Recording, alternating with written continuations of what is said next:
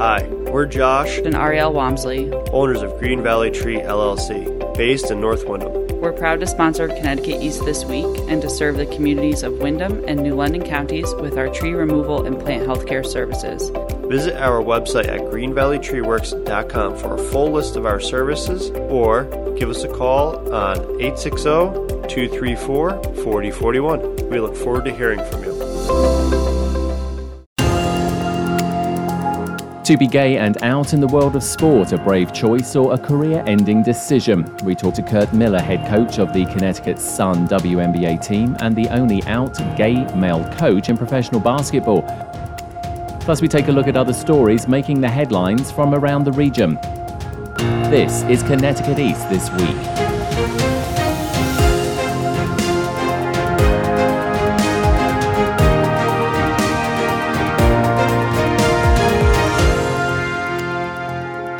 Hello, I'm Brian Scott Smith. The sports world has always had that tough image of playing to stereotypes of what athletes or support staff should be. But just like every other part of society, things are slowly changing, and more athletes are feeling comfortable being their real selves and coming out, either as gay, bisexual or trans. And it's not just athletes, but support staff too. Kurt Miller is the head coach of the Connecticut Sun WNBA team, and several years ago took the decision to come out and live his life the way he wanted to. So how's that worked out for him and his career? I caught up with Kurt for a candid discussion about his choices and whether it's been a positive experience or not. Kurt, ever so many thanks for being on the podcast. Great to be with you, Brian.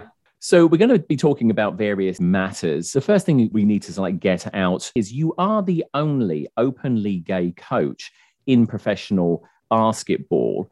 Why is that, do you think? It's an interesting question, Brian. Obviously, in team sports, not as common to hear about openly gay male coaches. And as you mentioned, in the high-level basketball, men's basketball, the NBA or the G League, women's basketball, the WNBA, and then all of Division I, both men's and women's, that makes up about 774 jobs at the highest levels of basketball. And I'm the only out gay male head coach. And it's unfortunate, but I take that very seriously. A role model and a trailblazer. I wasn't always comfortable. I've wasted some years being a role model that I so want to leave as my legacy at the back nine of my career. You've been out for 2 decades now in the sporting world, as it were. Are you therefore somewhat little bit disappointed that, we see sort of athletes slowly coming out in various sports, but, the coaches, for some reason, there's a reluctance. I mean, clearly you are not the only gay coach in sport in this country or obviously, around the world.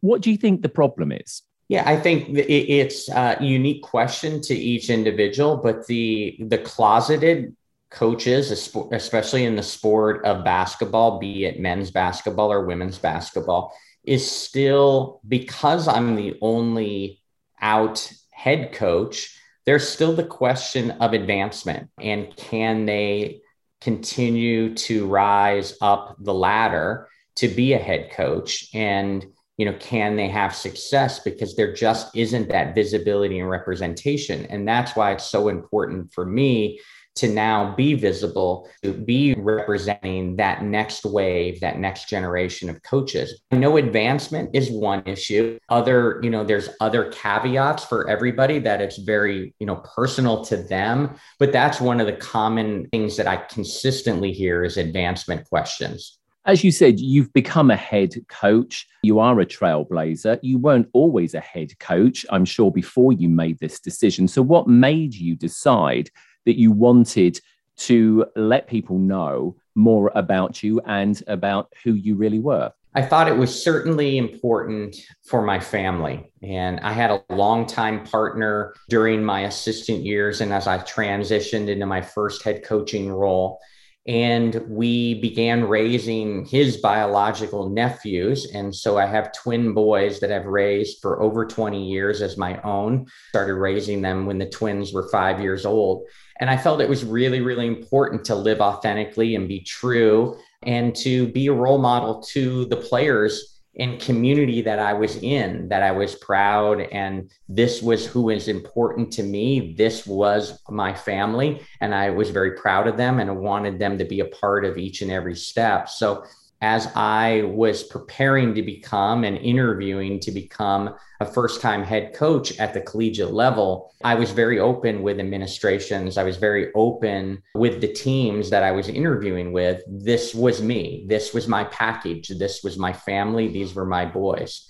So, I can point to my family as a big part of that. And then wanting to be a role model for the players. I wanted to live authentically. I wanted them to see that you could be who you are. You didn't need to hide any piece of your identity. You've clearly, I'm sure, had conversations, private conversations, no doubt, with closeted coaches. What sorts of things have they said to you that you're happy to discuss about, the thoughts that they've had and the concerns, other than the ones that clearly you've just mentioned? Because I'm guessing they need to speak to somebody, and clearly you are you're out there. I'm sure they would want to speak to you and probably have.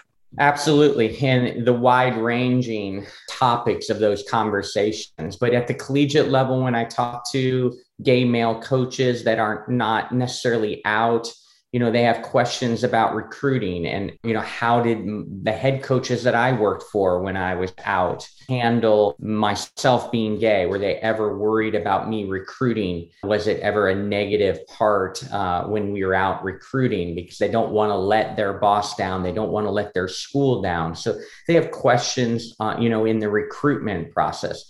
They have questions about dating and could they outwardly date? Did you outwardly date? Were a lot of the questions while you were working at the collegiate level. So you get those kind of questions and you get to talk to people. And then, they always ask about my experience after coming out or how it was coming out. How was that conversation with your head coach? How was that conversation with the team? How was that conversation even to your family members? People were still curious about that whole coming out process. Still back to the basics without it being work specific, just being comfortable telling family and friends, telling work colleagues, and how was that experience for me? As we said, you came out, professionally 2001. But my understanding is that it wasn't until you were really hired by Connecticut Sun back in 2015 that you started to gain more recognition as the only openly gay male coach in professional basketball. Why do you think it happened at that point? Yeah, an interesting dynamic with this is that my entire head coaching career to collegiate level, starting in 2001, I was very much out in the women's basketball circles nationwide. Everybody knew that I had a partner and was raising twin boys. My university administration, the coaching staff, my recruits, the team, the women's basketball circle always knew. I always introduced my partner and children at public functions. They traveled with me a great deal. And so it was no secret. It was ironic that I got very few media questions and very few media reached out for a podcast and or an in-depth interview article. So outside of the women's basketball world, very few people knew that I was an openly gay male head coach at the collegiate level. When I transitioned to the professional ranks and was hired late in 2015 for the 2016 season in the Connecticut Sun, in conjunction with my hiring, Outsports was going to run a national article on me. And before you know it, the New York Times and some other major publications then followed up with additional articles. That's when it became more mainstream news outside of just the women's basketball circles that I was an out gay male head coach, now probably the only out male gay head coach at the professional ranks in North America. And it became more of a story nationwide and outside of those circles. Did you at any point think that maybe it was also to do with where you were finding yourself in 2015? I mean, Connecticut is known as a fairly liberal state in many ways. Do you think sometimes it's down to where you're actually based as well, still in the US, as to, how much people are prepared to pay attention to certain things?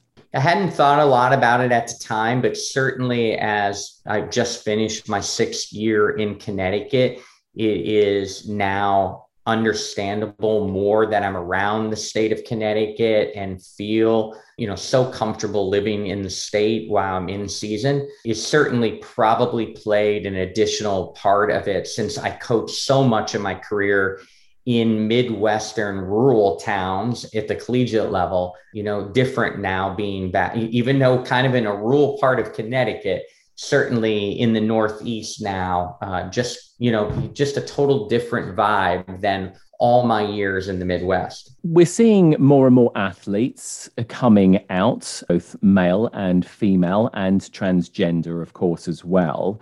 What does that say to you about them as athletes? And do you think that ultimately, as we see more of that happen, will help the cause perhaps for things like coaches as well as they see their athletes take that stance? It's been a tremendous year. 2021 has been a tremendous year. More and more, especially male professional athletes are coming out in multiple sports. And I think it's just going to be a ripple effect for the the younger generation. What the legacy that I want to leave is that I didn't have that role model to look up to. There was no representation, visibility when I was navigating early in my coaching career. So the ripple effect of these professional athletes, these tremendous young, talented athletes coming out, is going to be just a huge breakthrough for the next generation. Those young middle school, high school, young men that are struggling in the locker room in team sports, wondering if they can thrive as an athlete, as a coach, as a front office. Seeing more and more people put a face and a name, other professional athletes that are coming out, is just going to be a tremendous resource for this next generation. And I think you're going to see it become more and more commonplace because people don't feel they're alone anymore. There are trailblazers out there that to and look to. And it's been happening in individual sports. You see it more at sport level, but now most recently more team sports are really going to have a ripple effect on that next generation. And talking of team sports, of course, we'll just quickly get back to the Connecticut Sun. I mean, you have several members of the Connecticut Sun who have come out as gay. They are openly gay.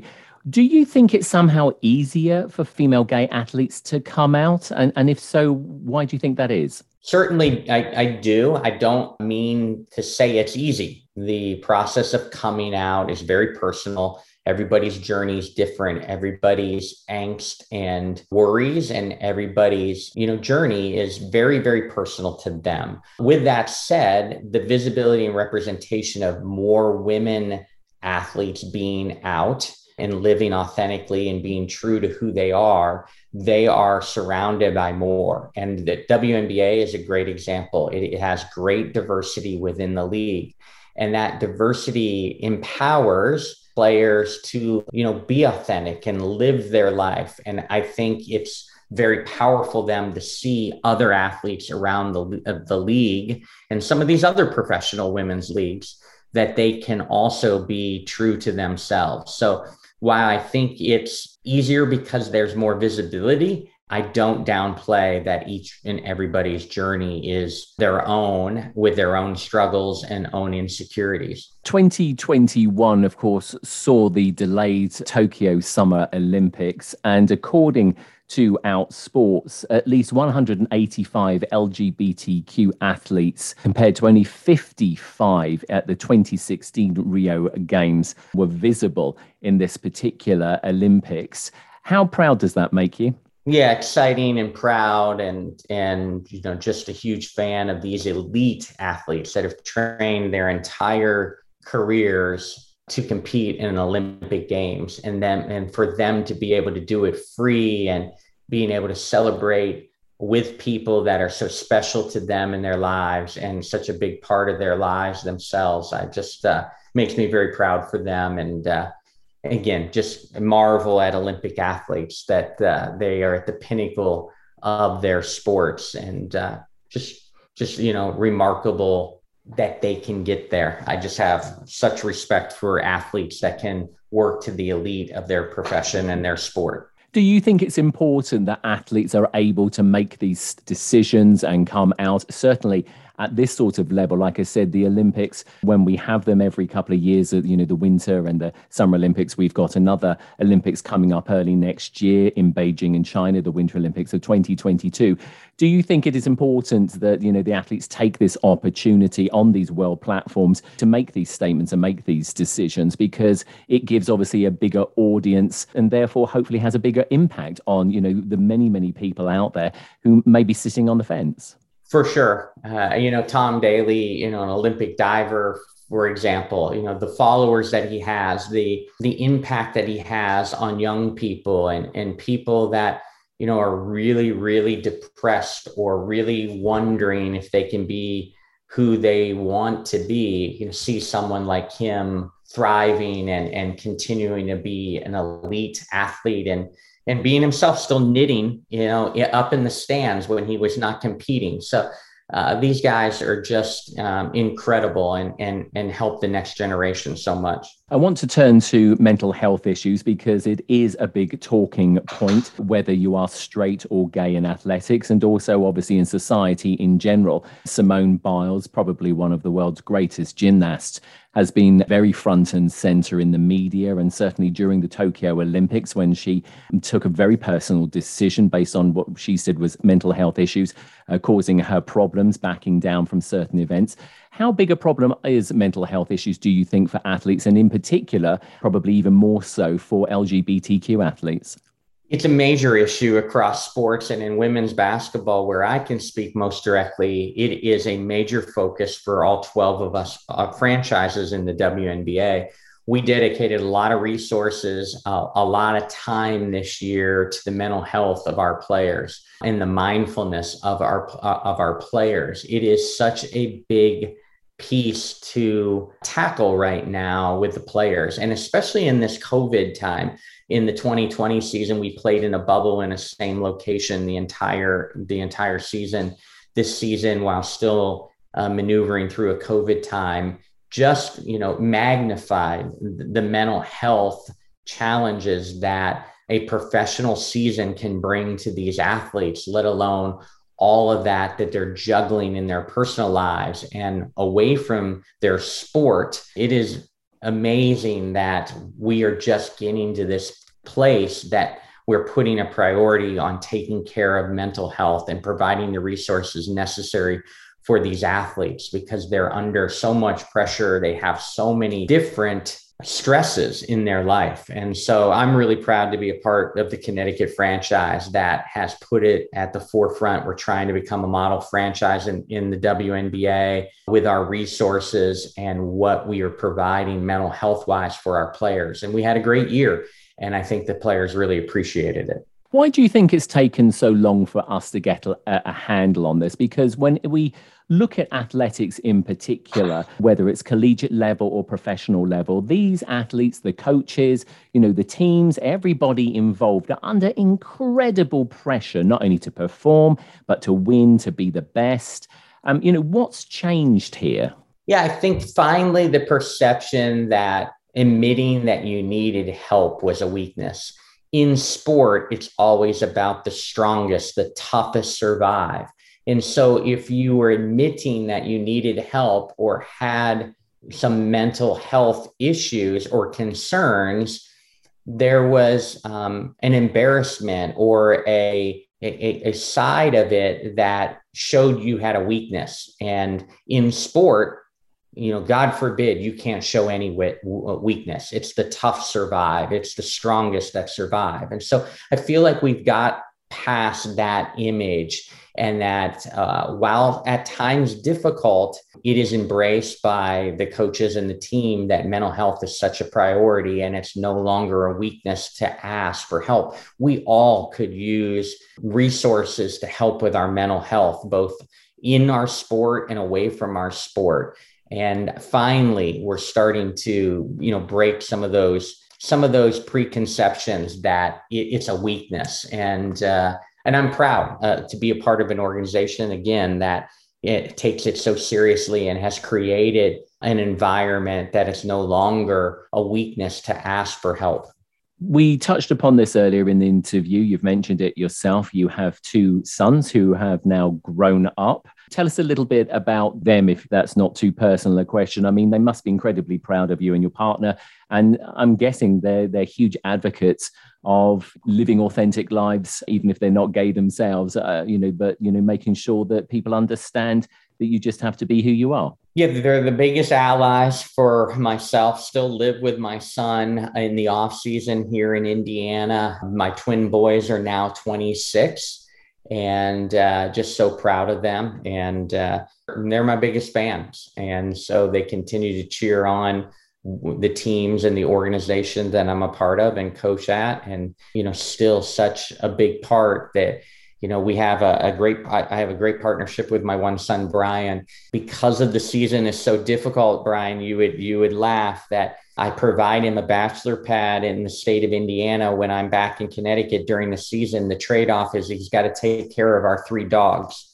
So he gets a bachelor pad for 6 months and he takes care of our 3 dogs, but then he's got to put up with dad the other 6 months of the year, or at least when I'm in town and not scouting and doing responsibilities in the off season. But you see it more and more, especially during these COVID times, that older, or younger adult children are moving back into the homes. And I just love still being able to spend time with my one son, who's 26, and just, super proud of both of them. Kurt, it's been great talking to you. What final message do you have that you want to get across, either to athletes or coaches, people in the sporting world, or maybe just generally to the people that are listening out there about being their authentic selves? Yeah, certainly. I know myself that I wasted a lot of years and really feel that part of that was my insecurities because I didn't have role models. I didn't have trailblazers. I didn't have that visibility and representation of other gay men in sports, be it as an athlete, a coach, or front office worker. And I just, that's what I want to give back. And I encourage everybody, if they're struggling, to reach out to people that they can speak to. And I'm certainly one of those people. So more than happy to speak to anyone that is struggling and needs an ear, and just, really proud of all these young people that are living authentically and living their true self, and encourage it. It's your own journey, but really encourage what it can do for the next generation if you come out and live authentically.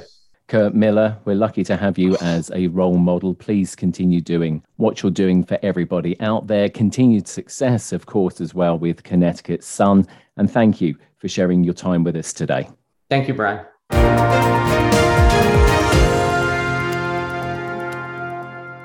Wake up and text. Text and eat. Text and meet up with a friend you haven't seen in forever. Hi. Oh, hey. Text and complain that they're on their phone the whole time.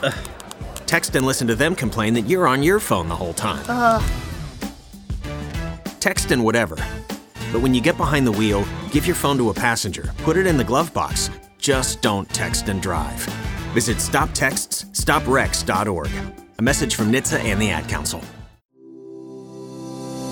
Tree damage caused by high winds, hurricanes, or stormy weather? Green Valley Tree has you covered. We offer emergency storm service for residential, commercial, and even municipalities. From full removals, uprooted or broken trees, to broken and fractured limbs, no job too big or small.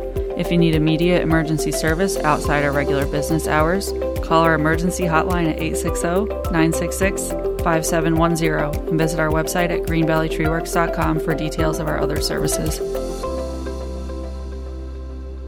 Time now for a look at some of the other stories making the headlines in the region recently. Connecticut's Public Utilities Regulatory Authority, or PURA, has slapped a heavy fine on Texas-based electricity supplier Clearview for violating electric supply and marketing laws in the state. Marissa Gillette is the chair of PURA and explained the settlement that has been reached. Clearview has agreed to pay $500,000. That money is going to go to paying down customer arrearages of customers of Eversource and UI. Also, as a result of the settlement, Clearview is going to withdraw from the electric supplier market in Connecticut for 6 years. Pura says around a quarter of residential customers in Connecticut shop around for better electricity deals each year since Connecticut deregulated its electricity market back in 1998. The settlement with Clearview came just 2 months after Pura issued a notice of violation and assessment of civil penalty against the company after receiving multiple complaints from Connecticut residents. Prospective police candidates have been getting the inside track when it comes to the hiring process, thanks to a unique course being run by the Waterford Police Department. Sergeant Dave Furland is responsible for helping to run the police application to hiring or PATH course and explained why they started it. As we started to see a decline in the amount of candidates that applied for law enforcement, as well as we thought they were kind of missing some of the key parts, the oral panel, physical agility, and kind of what's really expected of them. So it was started as a way for us to reach out to kind of recruit people, but also get them more familiar with what's expected of them through the hiring process, and not just for our agency, but any agency in the state. The 4-hour free course walks candidates through the entire hiring process, giving tips and even conducting a practice interview and critiquing candidates' resumes. The course is believed to be the only one of its kind in the state. 500 Thanksgiving meals were given to local residents in the town of Willimantic by Eastern Connecticut State University as part of their Day of Giving recently. Joe Salvaggio is Director of Dining Services at Eastern and says this year's effort was more challenging than usual. This year, one added challenge that we've had is supply chain, right? So it's all over the news. And so it definitely took a lot more planning on our end in procuring the product and the donations and then getting it into our kitchens and into storage. Due to the COVID pandemic, the university had to change the way they undertake the event by replacing people visiting the university campus and having their meals there and partnering instead with a local nonprofit called the Covenant Soup Kitchen to help distribute the meals to those in need. The owners of Foxwoods Resort and Casino have opened their first casino in the Caribbean. Called Foxwoods El San Juan Casino, the new venture is located at the historic Fairmont Hotel, based in Puerto Rico's capital, San Juan. The island's governor, along with tribal members from Foxwoods, local dignitaries and members of the community, cut a ceremonial ribbon at the soft launch of the casino and welcomed their first guests recently. Rodney Butler, chairman of the Mashantucket Pequot Tribal Nation, owners of Foxwoods, said the event was a landmark milestone for the tribe as they expand the Foxwoods Resort Casino brand. Foxwoods' investment in the new casino is around $12.5 million and will create 150 local jobs and is estimated to bring around $22 million of economic benefits to Puerto Rico's economy. The official grand opening of the new casino and resort will be held in January 2022. In the Connecticut Examiner this week, back on the job after being cleared of misconduct allegations by one of his own men. New London Police Chief Brian Wright says his only focus is moving the department and himself past the turbulence that has marked his roller coaster initial weeks as the city's first black police chief. Saying he was ecstatic to be back on duty after the 6-week absence, the October 6th complaint against Wright that led to his suspension that same day was filed by a supervisor who was subsequently demoted from lieutenant to sergeant for his pattern of conduct towards a female detective who had accused him of gender bias and sexual harassment. No specifics of the complaint against Wright have been made public, and Wright declined to discuss it in detail.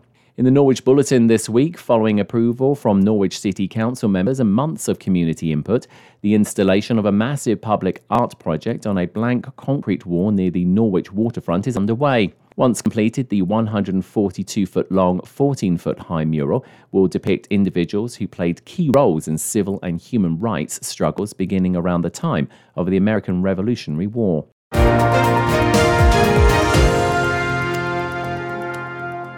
That's all from us for this edition. Do send us your questions and story ideas to the show via our website at connecticut-east.com or Facebook or Twitter at Connecticut East and on Instagram at Connecticut East This Week. And you can listen to the show again on our social platforms on demand. And please like, follow and share on your social media too. I'm Brian Scott Smith. Thank you for listening.